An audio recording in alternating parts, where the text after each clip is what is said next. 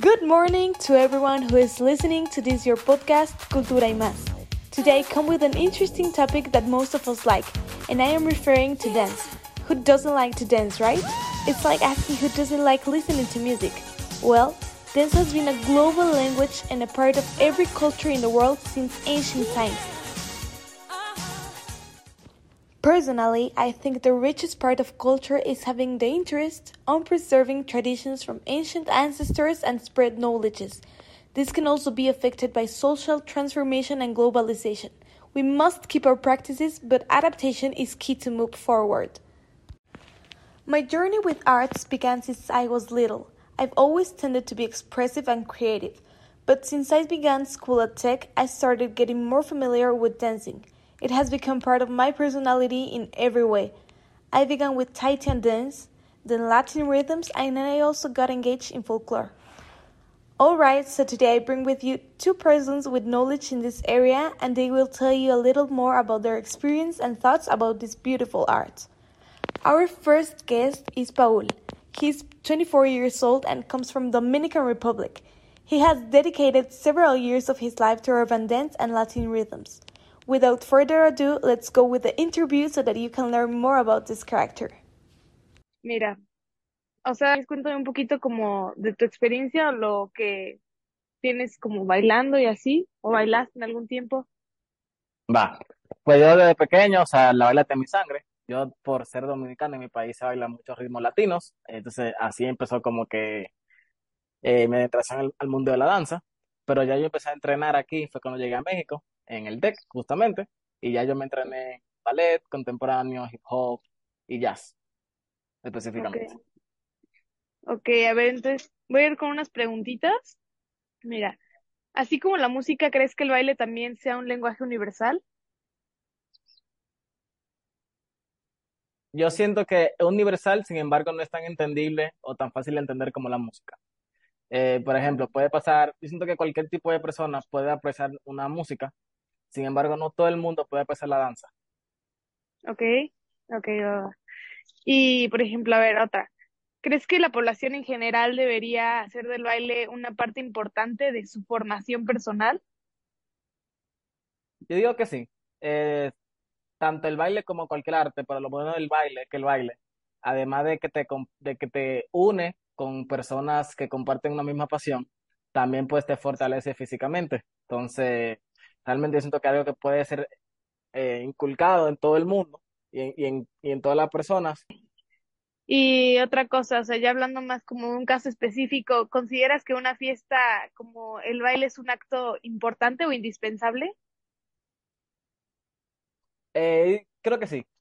Creo que sí, porque generalmente en las fiestas, cuando alguien empieza a bailar, y los demás se unen, eso quiere decir que eso ahí se comparte como un momento de interacción entre las personas. Tú puedes hablar con gente desconocida y ya entre esa interacción artística pues se transmiten cosas que no hay que decir, ¿no? Hay energía, hay Sí, sentimiento y todo se comparte y se siente bonito. ok, súper.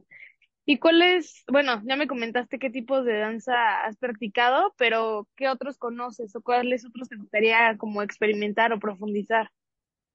Eh, pues realmente yo desde pequeño siempre he bailado salsa, merengue, bachata, pero siempre me ha gustado querer aprender este tipo de danza pero profesional, con más giros, más vueltas, más Sí, tecnicismo. Pues yo sé lo básico, ¿no? Que es lo que uno aprende en la calle. Pero yo sí, sí, quisiera sí, tener más técnica, ¿no? Sobre eso. ok. Y pues ya la última pregunta, sería, pues, ¿qué elementos de las representaciones dancísticas que has presenciado, que has visto, podrías resaltar o como rescatar estos elementos más culturales o visuales? Ok, bueno, los elementos ya culturales ya dependen, ¿no? De qué región y pues estés ubicado, ¿no? Solamente en México, hay diferentes partes de México en la cual la danza varía porque se ilustran o se inspiran de diferentes cosas, ¿no? Pero así ya representación cultural, o sea, a mí algo que siempre me llamó la atención, el folclore. eh, y más aquí en México, porque en Dominicana no existe, ¿no? Y si tú te vas a Dominicana, la ropa que se usa, la danza que se usa es muy diferente al mexicano. Entonces, algo que a mí me impacta y aún me impacta cuando lo veo todavía, es la ropa y la danza folclórica mexicana. ¿Tu país? cómo viven la danza ya, o sea, si es como alguna parte muy arraigada que han tenido, o cómo lo ves tú, cómo percibes toda esta parte en tu Ok. país. Primero, en comparación con México, a la rama de ballet jazz, en México está mucho más desarrollado que en Dominicana. Te encuentras mucho más bailarines aquí en México que en Dominicana. Sin embargo, algo muy bonito de Dominicana, en la danza folclórica, es que los movimientos son mucho más, siento que son más explosivos y más llamativos que la danza mexicana, yo siento. Y también el tipo de música, igualmente son otros instrumentos, son otros colores que nos representan en la danza. Yo siento que es algo muy bonito de rescatar, ¿no? Y que la danza dominicana invita a las personas, al público, a que baile, Mm, realmente. ok. Sí, más viva, sí. Pues todo el sur, ¿no? Como casi es como baile, mucho baile. Piensas en Latinoamérica y como fiesta y así. Claro, sí, literal. Invitándome a bailar, Santo Domingo no es lo mismo, amor. On our second interview, we have Laura, a 55-year-old woman with a lifelong experience of many aspects of life. But in this case, we will center our interest on her taste for dancing. Let's run with the interview. Bueno, ahora aquí estamos con Laura y cuéntanos, ¿cuál es tu experiencia respecto al baile? Bueno, yo inicié bailando folclore porque mi hermana mayor también estaba ahí, entonces ella ya había entrado a la secundaria y siempre la sacaban a que representara también la escuela y practicaba folclore. Entonces cuando yo entré, igual, inicié desde primero de secundaria, luego igual en segundo también me elegían, en tercero también, y nos llevaban a representarlos en diferentes lugares. Lo que recuerdo es que nos llevaban el 15 de septiembre, nos llevaban a un jardín ahí de Pedro Escobedo y bailábamos, es para poner un tapanco y ahí presentábamos nuestros bailables. Ok, entonces, así como la música, ¿crees que el baile también sea un lenguaje universal? Sí, sí lo creo. Sí lo creo, aunque aquí es un lenguaje universal, pero muy, muy tipificado, es decir, muy propio de cada región. Es decir, igual en Yucatán tienen su propio vestimenta que los representa. Música. Ajá, y también, por ejemplo, en Oaxaca igual tiene su vestimenta, pero al final y al cabo, aunque no son los bailes del mismo tipo, nos identificamos. ¿Y crees que la población en general debería hacer del baile una parte importante de su formación personal? ¿Adoptarlo como alguna disciplina básica en la formación de una persona? Pues yo considero que sí porque yo lo practico y lo llegué a practicar, pero quizás haya personas que no les pues no les gusta el baile. Hay gente que pues no como que no es algo que tengan como algo que deberían tener como parte de su cultura. Pero pues sí, yo sí lo considero que puede ser, que sí sería padre que dentro de la cultura de cada persona se adoptaran el baile como algo básico, sí.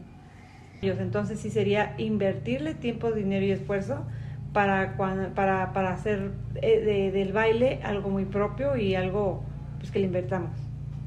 ¿Cuáles tipos de danzas conoces? ¿O ritmos? Ritmos como por lo que es la cumbia, la bachata, incluso a mí me gustan los bailes hindús. Sí. Son extraños, pero es padre. Es parte de la cultura, es algo que lo identifica, ¿no? Ajá, mucho. Sí, esos son los bailes. Okay. ¿Y alguna vez has tomado clases de alguno de estos? De cumbia. De cumbia, ¿cuánto? De salsa. Hace como 2 meses tomé algunas clases. Ya no seguí yendo porque pues por la distancia sí se me complica por mi hora de trabajo y llegar a tiempo, pero me gustó mucho y sí me gustaría retomarlo. Y por ejemplo, me comentabas de el espectáculo que viste hace el viernes, me parece, de concheros. Sí. Prehispánico. Sí. ¿Qué podría resaltar de...? No, pues es muy padre. De hecho, hago mención de que en algún tiempo también estuve practicando baile, ¿qué son? ¿Concheros? Baile, danzas de ese tipo de prehispánicas. Sí, y también un tiempo estuve llevando clases de fitoterapia y también nos daban como parte de una de las materias de lo que se llama prehispánico precisamente, nos daban clases de bailes de ese tipo, danzas. Y bueno, ya hablando de la presentación que vi el viernes, me gustó mucho los colores, el movimiento, el ritmo que se llevaba con lo que son los tambores que ellos que tocaban, y es como es la combinación de todo, es el ritmo, es el sonido, los colores, los movimientos. Que incluso podría decir como que te transportan, ¿no? A esa época. Sí, exacto, exactamente, sí. Sí, como que te remontas a ese tiempo. Entonces podríamos resaltar que la danza es una parte pues indispensable de la cultura, que es algo que los humanos llevamos haciendo desde hace miles y miles de años atrás, cuando no existía pues nada de esto de tecnologías. Simplemente es una práctica que ha pasado de generación en generación y hasta ahorita tenemos muchísimos tipos de bailes, muchísimas culturas. Sí, que ha habido incluso mezclas, seguramente. Sí. Lo que son la mezcla por ejemplo, el baile de los africanos, ya se ha venido, la hemos retomado, a lo mejor es como, ya mezcla, a lo mejor ya no es un baile puro, sí. ya hay combinación. Pues eso sí, es padre, porque hablando de que es universal. A la globalización. Exacto. Sí. Bueno, ¿algo más que comentar? Pues no, es todo. Sí me gustaría mucho, sí sería padre que, como preguntabas, si debería de ser parte de la cultura de las personas, sí, reafirmo que sí sería muy interesante. Sí.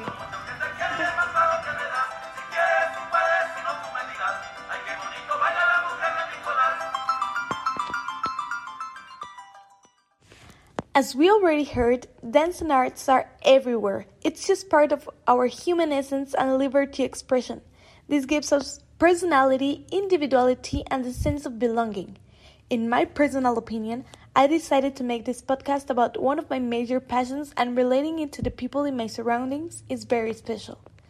I think after the interviews, I've learned the different processes or motivations that lead to the major practice or discipline. As we are getting closer to the end, I want to share with you some curious fact about dancing. The oldest record of dance comes from a 9,000-year-old cave in India. If you were to go there, you'd find some really old paintings on the walls. One of them shows people dancing under the sun. The first dances were used in religion and were a way of sharing stories about gods and their adventures. They were also a way of worshipping gods. As time went on, they became a form of expression. People dance to show happiness and to celebrate. So having this information is an interesting motivation to continue spreading cultural appreciation hand in hand with other societies. Thank you for your time and being with me in this first episode of the podcast Cultura y Más.